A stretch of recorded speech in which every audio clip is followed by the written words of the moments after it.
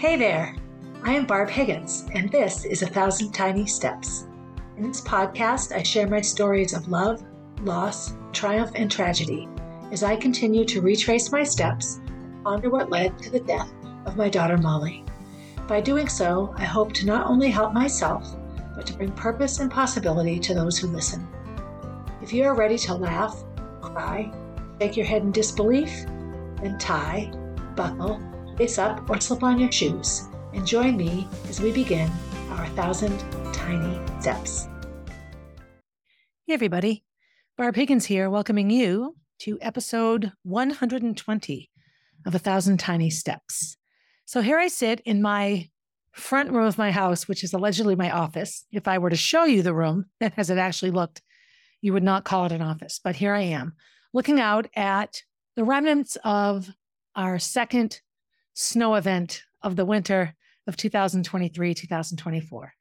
It is December 4th, which is a Monday, and it is right after the Christmas show, or rather the Concord Dance Academy Holiday Spectacular. You're hearing this now on the 19th, so we're almost to Christmas. I got to thinking, as I often do, each month and each event in the life of a griever has different significance. And as the years go along and the grief morphs and changes, and life continues along without the people that you miss, how you respond to things and how things make you feel changes. And this is especially true when it comes to child loss. So much of our loss as a family over Molly's death wasn't just that her physical self is missing. It's also that everything that her physical self was supposed to be a part of is altered. And I think that's the hardest part. And I think it's what differentiates losing your great-grandmother from losing your child. If you're 50 years old when your great-grandmother dies, then you've lived 50 years with this person in your life. So the loss is going to be profound because you've never lived a day in your life without this person in it. I see this with Kenny and his mom and dad. His dad's been dead since 2011. His mom's 2 years now. Or no, I'm sorry, just over a year. We're in year 2. And he misses her every day. They had their routines. They talked on the phone. He's 68 years old. So he was 67 when she died. 67 years of having your mother in your life. What isn't different for Kenny is his ideas about the future, because as your parents age, as we all age, we understand that what will happen is one day we'll die, and every day we're a bit closer to that day. And our children and our grandchildren know that this is the natural order of things. Does it make the death easy? No. Does it make it an okay event? Not necessarily. But you don't grieve all the what ifs. The what ifs are very small in number. And you've been grieving those long before you lose the person because you know that the time is coming. I remember Coach Ludy's death really decimated me, but he was 98. I knew it was coming.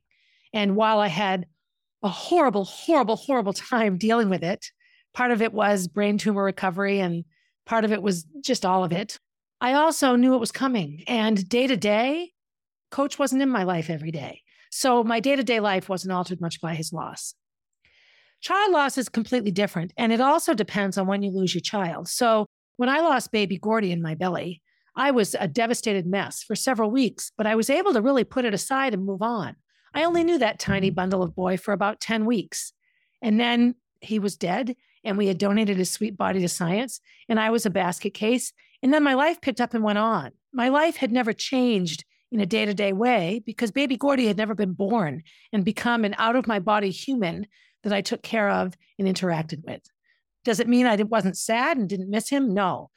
But it was not as difficult to get over as I thought it might. And I would say that I did get over it, that my desire right after the loss of baby Gordy to get healthy and to eat well and to run fast and to do a good job teaching and coaching, I had this rejuvenated effort to make myself somehow flawless. And in that way, I healed myself or contributed to healing myself. The death of Molly was completely different. It was completely unexpected. I mean, looking back on it, there were signs and symptoms, but your mind isn't thinking that way. And so we missed a lot of those.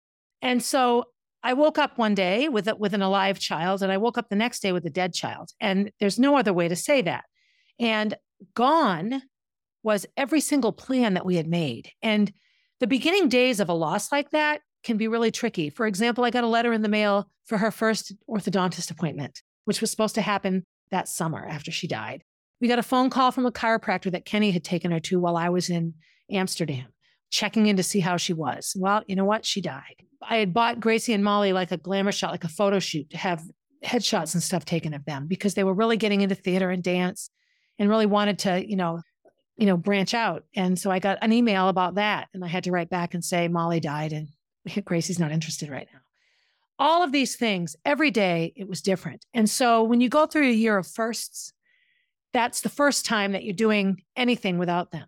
Molly was unplugged on May 7th, which was a Saturday. Sunday was Mother's Day. I got no rest. The first day of my life without Molly was Mother's Day. The irony in that isn't lost on me. Isn't lost on Rachel's mom, Jen, either. Mother's Day is very close to Rachel. Rachel was born May 7th and died May 8th. So both of us look at Mother's Day in an entirely different way now. It's another description of motherland that's fairly intense. So Christmas, 4th of July, Halloween, Thanksgiving, Easter, April Fool's Day, you know what, Martin Luther King Day, St. Patrick's Day, whatever the holidays are, Valentine's Day, they're changed forever when this person that was supposed to be there isn't.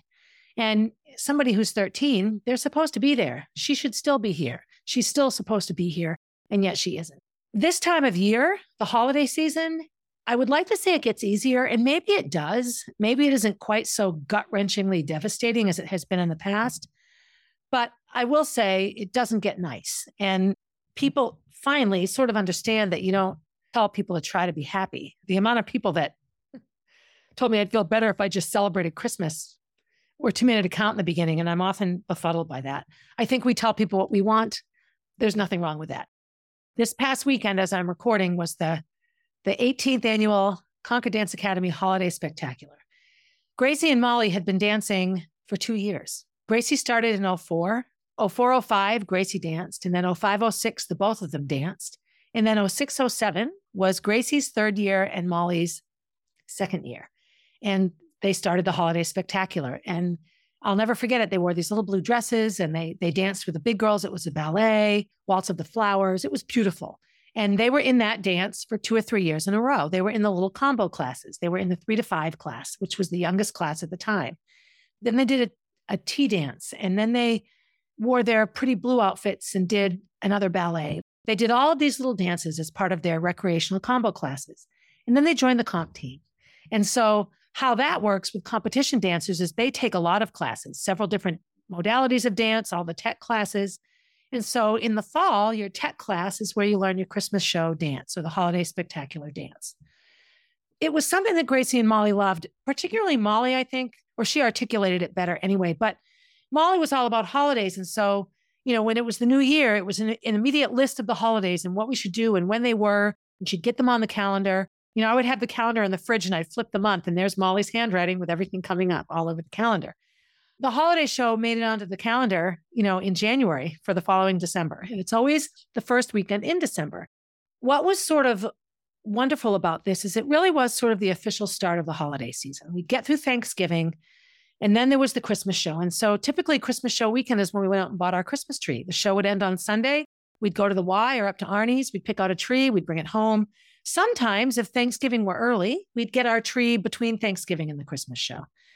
We haven't had a Christmas tree since Molly died. We have the Molly B tree. And even that right now, I'm looking at it, it's packed up in a box because we're remodeling the kitchen and we don't have room for it. We had to take it down and, take it apart. We have to buy a new white tree. So right now our house has nothing, no Christmas decorations at all, not even a Molly B tree to light up. So we got talking a little bit back about maybe we get a small tree that we can fit in the corner of our kitchen, diner, living room so that we have lights and we can put some ornaments on it. And it's something fun for Jack to look at. And that's all coming, but it gets us back to all the conversations we have year after year about Christmas and how hard it is to handle. Yesterday was the first time that the person that won the bag, A, wasn't there in the studio to get it, and or B, was somebody that we didn't know. And this is always a big worry for us. Who's going to win it? Who's going to win it? Will they care? Will we know them? How does this work? It really, really wreaks havoc with us. And we don't always know how to manage it. And our big fear is that the person that wins it won't know Molly. Well, sure enough, a sweet little girl named Lola, which if you've read any of my blogs or my emails, you already know this, won the basket. And it was just sort of silent. And she wasn't there. And did anyone even know who she was? There was no last name. It was just one of these things that had all of us. And, and Miss Cindy goes, well, they're not here to win. Pick another name. And I just didn't feel right doing that because people were told you didn't have to be present to win. it was just one of those heart-wrenching times. And so we left the stage, feeling very sad. We really wanted someone we knew to win it. This was what we held. This is what was important to us, this Molly connection, that the person that gets it knows how much it means to us. So I'm standing backstage and Jen, Rachel's mom, says, you know what? This is okay. Because now a whole new family, people that know nothing about Molly and Rachel will learn about them. And more people will understand what's it like to be us and what Rachel and Molly were like and the Mrs. Peterson scholarship. And so Gracie and I tried to feel okay about it. And so we got in the car and we drove to their home, in this beautiful home. They live in a suburb of Concord. And so we got there and then I recognized the little girl. She looked very familiar to me, which we'll come to play in a minute. And the family was wonderful. She had 2 older brothers. We show up with this big basket. We explain it. We talk about Molly, Gracie and I sort of interrupting each other. The poor parents must have been overwhelmed, but they listened. They asked questions. They both knew who Jack was. Then when they realized I was his mother, they were like, oh, right, we saw this in the news. Like it all started to click for them. And then when we talked about what was in the bag, I took the letter out and showed her the letter. It's like 5 pages. She was just like, oh my gosh, oh my gosh. So we left feeling a lot better about it. And we realized that so much of grief and holding on to our loved ones is that frantic desire to keep everything the same. No, don't change. What that does is it brings you right back to the shock of when you first find out that your loved one is gone. And I know that it's the same for both of us, that we both go right back to the horror of the doctors telling us that she wasn't going to wake up and coming home without her. And as the weeks and months went by, the reality that this suckiness was not going to end. It takes you back there. And then it puts you ahead of all that you've gone through. So to get to where you are now, you relive all that you went through to get here. I don't know if this makes any sense, but I know that a lot of you, if you've listened to every single podcast episode, this might seem repetitive. And it is, because that's what grief is, right? That's what trauma does. It reinserts itself into your life when you least expect it. And sometimes when you're totally ready for it to. So the Christmas show, not surprisingly, is a pretty huge thing for us. And Gracie and I got talking about it. In the first year, when Gracie went back to dance, Molly died in May. She starts dancing in September. And immediately it's Christmas music, right? And we boycotted holidays that first year. Actually, the first 2 years, we just ignored the holidays completely. Pulled the shades down, watched TV, ignored it, and just moved on. We remembered the first year, Gracie simply said, I'll do Mother Ginger because I'm Mother Ginger, and that's all I can manage. And we went away to Hawaii for 2 weeks in November. We got out of town as much as we could. I just think back to how out of it we were. And there was no Molly B basket yet. It was just too soon. All of it was too soon. In the year prior, 2015, that was the best Christmas show ever. They were in a bunch of dances. They won a basket full of makeup. They were just coming into their own. Gracie was in high school. Molly was in 7th grade. They really felt like it was the beginning. And it takes us back to New Year's Eve, and 2016 is going to be the best year ever. And we held hands, and then 2016 is, the year of hell. So we got talking about these things and how much we would never want to go back to those first years and those first holidays. Our first 2 Christmases without Molly, 16 and 17, we drove to Florida, to Amelia Island to visit Davy. Both years, we had horrible weather. Actually, our weather record for Christmas in Florida is awful. We've seldom had good weather, consistent good weather. We've had some okay days, but nothing like what we really need or want. It's always been sort of cold and often rainy. We went down, and the first year that we went, we stayed right on the water. I think both years we did. And it was just foggy and cold. The second year, it was like high winds, gale force winds, this massive storm. It was just a terrible thing. And we had a horrible time. I remember just panicking that this was life. How could this be life? I was also drinking a ton at the time. Kenny and I were both drinking so much alcohol back then. I couldn't wait until afternoon came. If I hung out with that guy, Doug, that I would spend time with sometimes, we'd drink at lunch. It was a mess. I just would never want to feel that way again. And quite honestly, I still feel that way sometimes. So then we got thinking about the Christmas show specifically as the years have gone by. And once we got through the first one, she did the dances in the second one, and it was a bit better. And that was the first year that we did the Molly B basket. And we put it together and we went shopping. It was so small now then compared to what we do now.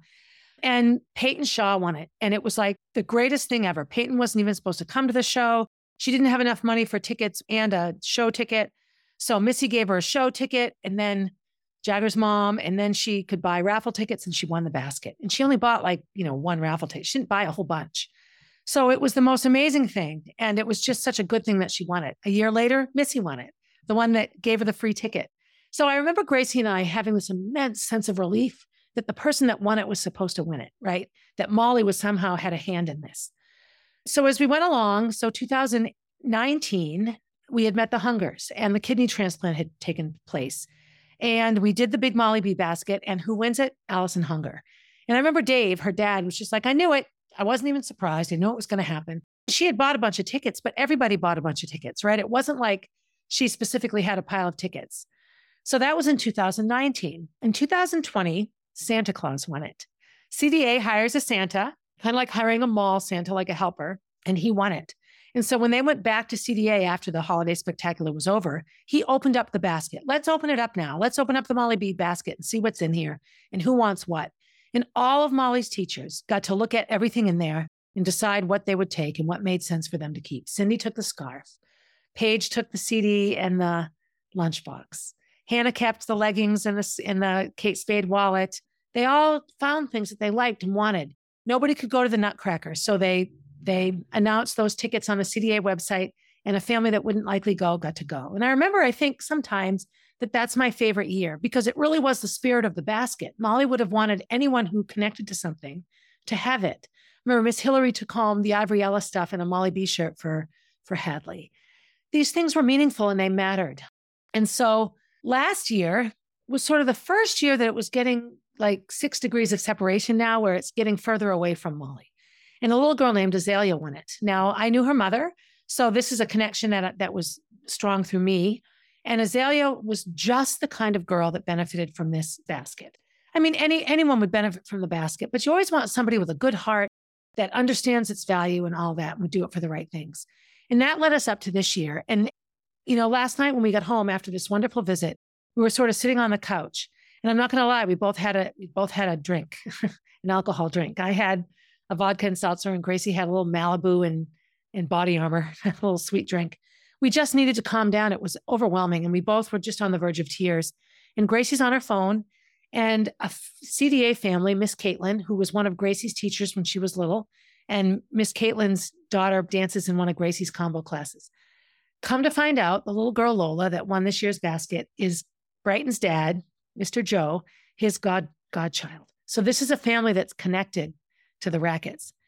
The relief on Gracie's face was palpable. I could have cut it with a knife.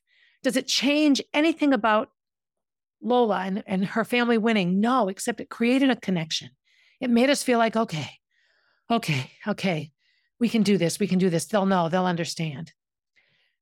I don't know how to explain why this is such an emotional thing, but I think it's because it's just one of those processes of grief that for us is the rest of our lives. And for others, people move along. And the person that gets the basket will always matter to us. It will always, always be important to connect with the winner of that basket because we pour our heart and soul into the items in the basket because we're Christmas shopping for Molly. And that's the best way to describe how it feels. In the early years, a lot of Molly's friends participated in buying things. They've sort of all gone by the wayside. Her friends don't even live in Concord for the most part now. They're truly living their lives. But Derek's mom, Maria, she bought a pile of tickets. I would have loved for Maria to win this basket. She knew Molly and she would understand all of these things and she would know who to give them to. Does it mean Lola shouldn't have won it? Of course not. It means that these are things I have to let go. And that got me thinking about grief and all of the things that we learn as we go through grief and loss. And let me be clear, my loss is child loss. And I would say there's not much worse than that. But your most profound loss will feel just as bad to you because you haven't had anything worse from it. When I lost my job in the district, I say this a lot. I was a mess. I was a horrified, petrified mess. Now that Molly's gone, I'd give up 1,000 jobs to have her back. But at the time, I was paralyzed by it. I stayed in bed for weeks. Any trauma that you suffer, the holidays are going to bring up all of the little pieces of it that make it different. You lose your house in a fire. So now you're having Christmas in a hotel room. And what you want to remember is your stairway with the garland going down and the bay window that you always put your Christmas tree in. And those things are now gone forever. So are the decorations that you put on those trees. So loss can look a million different ways. And sometimes people get sad for losing things that they never even had. People who grow up in poverty, who never have a big fancy tree, who never have a lot of presents. Little kids who go to school and learn that Santa brought everyone else beautiful toys and Santa didn't even come to their house. That's loss. That's trauma. That's grief because you spend your whole life looking at what everyone else has as a reflection of what you don't have. It's impossible not to look at things that way sometimes. So here we are. It's December. Early on, I wrote a blog about 30 days of no thanks and how the whole contrived gratitude angered me. And I think it's a trigger for me because I have a million reasons I don't want to be grateful. And if I have to be happy to be grateful, well, that's unfair. And now I have to be happy and grateful. And I've learned in my grief that living in gratitude happens independently from happiness. If you wait until you're happy to be grateful, then you're missing out on a whole lot of things that you can have gratitude for. And I know that sounds hokey, but I'm there now. I'm in year 8 without Molly in my life, and I'm just getting there. So, I understand. It takes a while. In the past couple of months, I have come across 2 families who are in the throes of very recent child loss due to medical neglect. And so these families are in that horrifying place where they have no child. They're in that bad place. We were lucky in the sense that Molly's death was followed by summer. And we could sort of sit outside and time sort of stands still in summer in a lot of ways. And we could just sort of escape from the reality of life. We could ignore Christmas because Gracie was part of the decision process. She wasn't 5. A woman I know whose daughter just died, she has 2 younger sons. And, they believe in Santa. I mean, I believe in Santa, but Santa's coming for them. They have to put it all together. They have to do it. They can't just avoid it. As much as they might like to, they can't. I don't know what I would have done if I were in that situation. I mean, I would have done it because I would have had to. The whole, you're so strong. If anyone can handle this, it's you. Yeah, okay, well, no. You handle things because you have to. You have no choice, right? If you find yourself in deep water, you tread water, you swim. Here we are now in the Christmas of 2023. And the last Christmas that I shared with Molly was 2015. When I was 15 years old to when I was 23 years old was a lifetime. The people in my life, where I lived, my experiences were completely different. And I can't imagine that any of Molly's friends in that many years, right? 2015 and 2023, they were 12 and 13. Now they're 20 and 21, right? Do they even remember Molly? I don't know. These things like this bag that keep Molly alive for us, can be a blessing and a curse sometimes. So then I got thinking a lot about Gracie. I like reading little bits from Motherland. And so I'm going to read a chapter about Gracie. And the reason being, when I would look at the dynamic of Molly and Gracie, Molly was just more articulate. So she was often the speaker. She was the one that often shared what was going to happen. And she often interpreted things for Gracie. And I remember worrying that Gracie didn't have that strength and that inner fortitude or that inner anger. Molly was pissed off all the time to survive. And I was wrong. One of the first things I noticed in her was that she was now 1/3 of the decision-making, not 1/4. And she was an equal third, not 2 parents, 2 children. And so her transformation after the death of Molly was profound. The fact that we can sit together and have conversations and really openly share about all that we went through and where we are now is a wonderful thing. We don't always agree. Gracie's not always happy with me. I'm not always happy with Gracie, but I think sometimes that's also just motherhood, right? How many of us always love our parents? We don't. So I'm going to read a chapter from the book, chapter 31. It's called Gracie. I'm still here, Mom, Gracie says. She says it when she feels that my grief is so overwhelming that I can no longer see what's in front of me, when she feels like I no longer see her. You have a living child, Mom. That's what Gracie wants me to remember. And the world reminds me too. You have Gracie, my friends and family say. Even people who don't really know me say it. This is the subtext. I should count my blessings. Be grateful for what I have. Acknowledge the gift of my one beautiful living child. And I am grateful. Every single moment of every single day, I'm grateful for Gracie, my sweet firstborn, who is such a kind and gentle, beautiful soul, who has lost so much. But it's not as simple as that. Much as I'd like it to, feeling grateful for Gracie doesn't make things better, because it's not designed to. One child is never meant to compensate for another. My grief made Gracie feel unwanted, unloved, not enough. But this is the point. It's not that Gracie isn't enough. It's that she was never meant to be enough. She was meant to be one of 2 sisters. She was meant to be herself, not herself plus a compensation for a lost sister. I love Gracie more deeply than ever, and I feel grateful for her, and she's enough in herself. I want to free her from the burden of thinking that she somehow needs to stand in for Molly. Life's hard enough just being Gracie and all the beauty and complexity and challenge of that. And I want her to focus on that, on being fully herself, not on making things better for me. I want her to know that she can't take away my grief or make up for Molly being gone. I want her to know that is not her job, and that remembering Molly and talking about Molly and sharing Molly's story with the world isn't about diminishing how much she means to me. It's about the fact that nothing can ever make up for having lost my child. The two things are separate. Our relationship after Molly died took on other levels of complexity.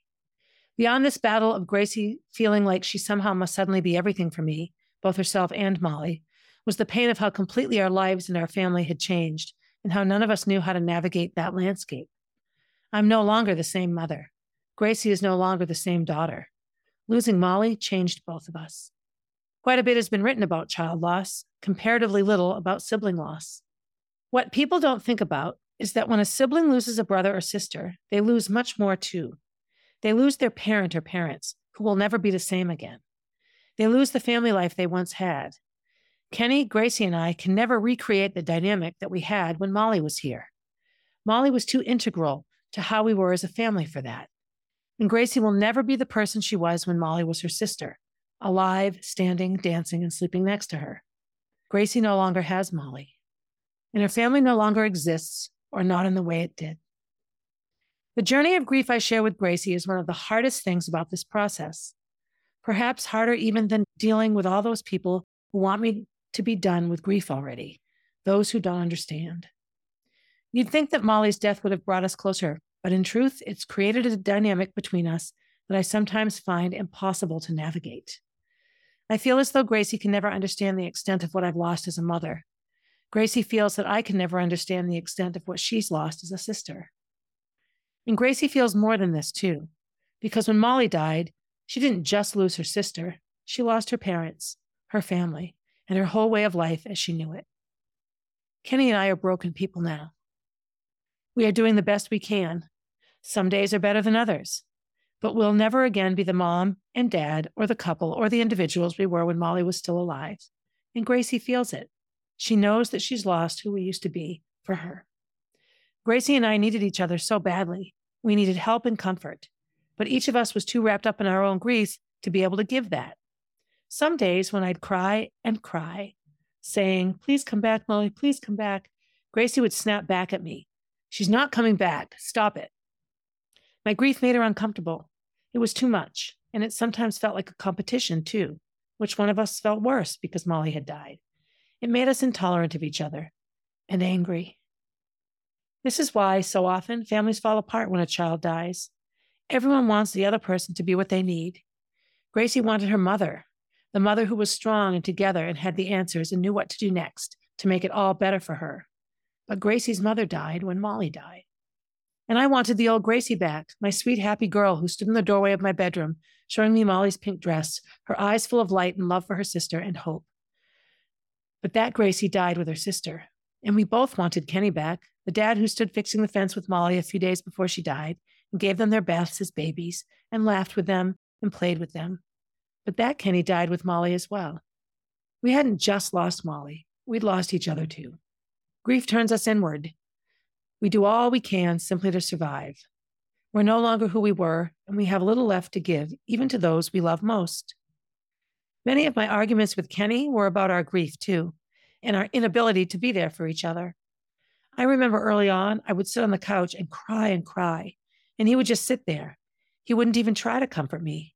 He felt too lost and too angry at the world for having taken Molly, but angry at me too, in the way that parents are always angry at each other when their child gets sick or dies, because the expectation is that somehow we should have saved them. In those early days, it was like we were sitting in the aftermath of a loud explosion or the collapse of a building. Our eyes and lungs and mouths were filled with dust and smoke. Our ears still rang from the sound of the explosion. We hardly knew whether we were alive or dead. How could we be there for each other when we couldn't even see each other anymore for all the smoke, or hear each other's voices from the ringing in our ears? How could we be there for each other when we hardly knew if we ourselves were alive or dead? Not that I didn't try to be there for Gracie. I knew I was her mother. I knew I needed to help her and support her. And if I'm kind to myself, I think I did my best. But it wasn't enough. Gracie was angry with me in the same way that Kenny was angry with me. I was the mom. I was meant to save her sister. I'd failed at the one important job the universe had given me, keeping her little sister alive. Gracie was a tender soul to begin with, so her withdrawal inside herself when Molly died was who she was anyway. So she kept to herself. She didn't go out much. She canceled plans with friends. School and dance and socializing were often too much for her. Grief is a full-time job. It doesn't leave much energy for normal living. But over time, I began to see a new strength in her. One that I'd first seen when she stood up to the nurse who said that we had to unplug Molly on that Friday. I'd seen it too when she took her friends, one by one, into Molly's hospital room to say goodbye. And I saw it the first recital after Molly died, when the t-shirts for the dance academy didn't have Molly's name on the list of dancers. I've never heard her scream so loud. She was so angry. Molly had danced at the dance academy since she was 2 years old, and now to Gracie, it felt like she was already forgotten. The new Gracie spoke up. She advocated for herself and for Molly. Molly's name was never left off that shirt again. Molly's death changed Gracie. The grief changed her, but she was also growing up. When Molly died, Gracie was 15. Now she's an adult, old enough to have a baby of her own. Molly's death came at just the point where she was tilting on her own development axis. So things were shifting anyway. But I do think that this new strength came from Molly's death. If you've walked through fire and come out the other side alive, even if you're burned and limping and choking on smoke, a part of you knows that you can do anything now. I heard the psychologist Adam Grant talking about the differences between PTSD, post-traumatic stress disorder, and PTG, post-traumatic growth. We've heard lots about the former, the stress and anxiety and overwhelmingness that is the legacy of trauma. Kenny, Gracie, and I all had that. I think that anyone who loved and lost Molly so suddenly had that. But there's another kind of response to trauma that's less talked about, a more hopeful form, and I see it in Gracie. It's called post-traumatic growth. Parts of her will always feel weak and vulnerable and exposed because of losing Molly and losing her in the way that she did. But I also see now strong shoots of growth, shoots that say, look at what happened to me, but I'm still here.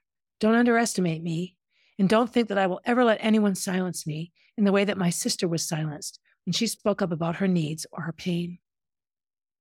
Or that's my hope for her, because I'm her mother, because I must believe that something good must come from all this, because I believe more profoundly than that Molly hasn't abandoned us, that her form and presence is different, but she is standing right here by her sister in ways that we will never see or know or understand, but which are helping Gracie turn into the strong, resilient young woman that she was always meant to be, stronger even, perhaps, because of what she lost.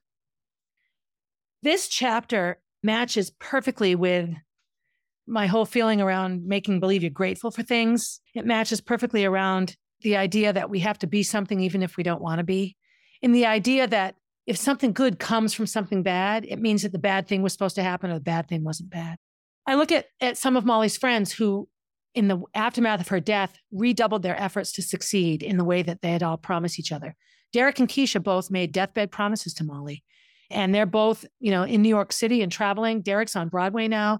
Keisha went to college in New York and has been in TV, movies, and New York City plays. She's making it. She's doing everything that she said she would do in that heartfelt goodbye to her friend Molly. Does that mean they wouldn't have done them if she had lived? I don't think so. But I do know that a death like that when you're in 7th grade changes the trajectory of everything, even if only temporarily.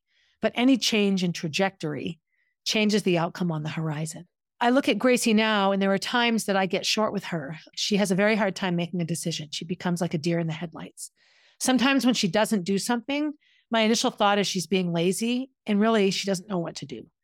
Executive functioning, which was hard for Gracie in the first place, was decimated in her in the aftermath of Molly's death. Her best therapy was cognitive behavioral therapy, and her wonderful therapist, who she still sees, would help her create lists and very meaningful black and white things that she could do to alleviate anxiety and stress.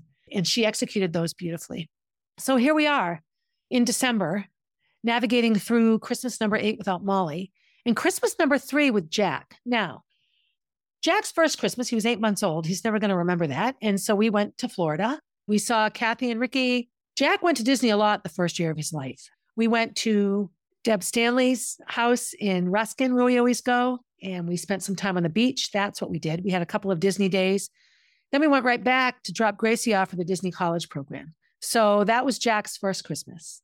Last year on Christmas, we also went to Florida. That was a stressful one. We had crappy weather. It was 40 degrees and rainy the whole time we were there. So he associates Christmas with Epcot and all the characters. And we're going this year. We're going to spend some time with the judges, which will always be a blast. So he doesn't have an attachment to a Christmas tree and decorating, but we have gotten to talking about what would make sense. Will Christmas always be for Jack jumping in a car or on an airplane and going somewhere? Kenny and I and Gracie talk a lot about traveling, about getting an RV and driving around for a year, about heading to Europe and settling there for a while. A lot of what I do, I can do online. I can coach at a CrossFit gym anywhere, right? These things come up. Part of me is very reluctant to establish any sort of tradition because all traditions do when something happens to interrupt them is remind you that it's over. Gracie and I were talking about how much I would decorate our house and the front hall with the lit up little buildings and the garland down the stairs and the lights. I got so excited doing this, so excited, getting a tree, a big, beautiful Christmas tree and decorating it. Talking about it right now puts a knot in my stomach. So I imagine when you're listening to this on the 19th of December, that maybe we'll have a little tree in our living room or at least some lights outside. I don't know. Jack is young enough yet that he doesn't really know what he's missing, if he even has to feel like he's missing anything. It's just hard. The scary part of Jack for me as his mother is thinking into the future and what we'll look back on and first days of school and how much of those things will remind me of Gracie's and Molly's first days of school and just all of those things that just come into my head so much and how much of my memories are tainted and tarnished by Roy and all that I lost in that friendship. These things hang over every experience I have. So here we are. It's December 19th. We have a week until Christmas. And I have no idea how I'm actually feeling today as you listen to this, because I'm telling you this on December 4th. And on today, December 4th, I feel quite anxious, quite honestly. So I have a lot coming up in the podcast, more guests, interviewing some high school students around a thrift shop at Concord High School called Molly's Closet. It's a sustainable thrift shop. It's a wonderful, wonderful initiative started by my neighbor, Jen. That episode will come up. I'd like to have more guests on because I just think it gives a wider range of listeners to the podcast. As always, I would reach out to you to share ideas and suggestions and anything that you think that might, make the podcast better. Motherland goes well. I need to arrange more book tours. If you live far away and you want to have me come to your locale and do a book signing at your local bookstore, I would love to do it. I think loading up my car and driving to, Ohio or New York or Missouri or Montana or somewhere to do book signings would be a wonderful way for me to share Molly. So reach out if you live in a town that has a great little bookstore and you'd like me to set up a book signing and come. I would love to do it. So happy holidays, whatever you're celebrating. I hope that it goes well. I also completely give you permission to freaking hate it. If you don't want to celebrate your holidays, don't. I get very, very frustrated with people who put pressure on others to celebrate these things. I go through the motions. All weekend long at the Holiday Spectacular, when people said, "How are you?" I said, "Fake it till you make it, baby." I was happy to be there, but I was a basket case. I was a mess. I wanted to keep my mind occupied and busy. I didn't want to let myself get too caught up in the feels because it's such a dangerous place to be. And I had alcohol. So as I'm recording this, my idea is a dry December because I want to feel good. I don't want to gain weight. I don't want to fall back into bad habits. And I'm looking to do another health challenge in the new year, maybe another 75 hard. That was actually pretty fun. Whatever's coming for you, a week off from school if you're a teacher, some vacation time if you're not, time with family. Hopefully you have family. If you don't, time with friends. If you like to be alone, a day off for fuzzy slippers and old TV, right? Do what you need to do to make the holiday exactly what it is for you, even if that means ignoring its existence completely. Do that. Be good to yourself around the holidays. Be good to someone else. If you know someone that's struggling, reach out and let them know that you're there, even if you don't get it. I know for me, when people just said, "I can't imagine what this might be, but I'm thinking of you," so much better than, "Come on, be happy." So sit with people in their reality and let them know that you're there. And as always, have a good day, everybody. Hey, thanks for listening and supporting the podcast. Feel free to leave a review and share my stories with your friends. Please reach out with your own stories, as I love connecting with my listeners. If you would like to get to know Molly, head over to mollybfoundation.org to see what she is all about. you want to see what I'm up to next, you can find me on Instagram at barb_444, on Facebook as Barb Higgins, and at my website, 1000tinysteps.com. And while you're there, sign up for my newsletter, a weekly way to find out what's up in the life of Barb Higgins.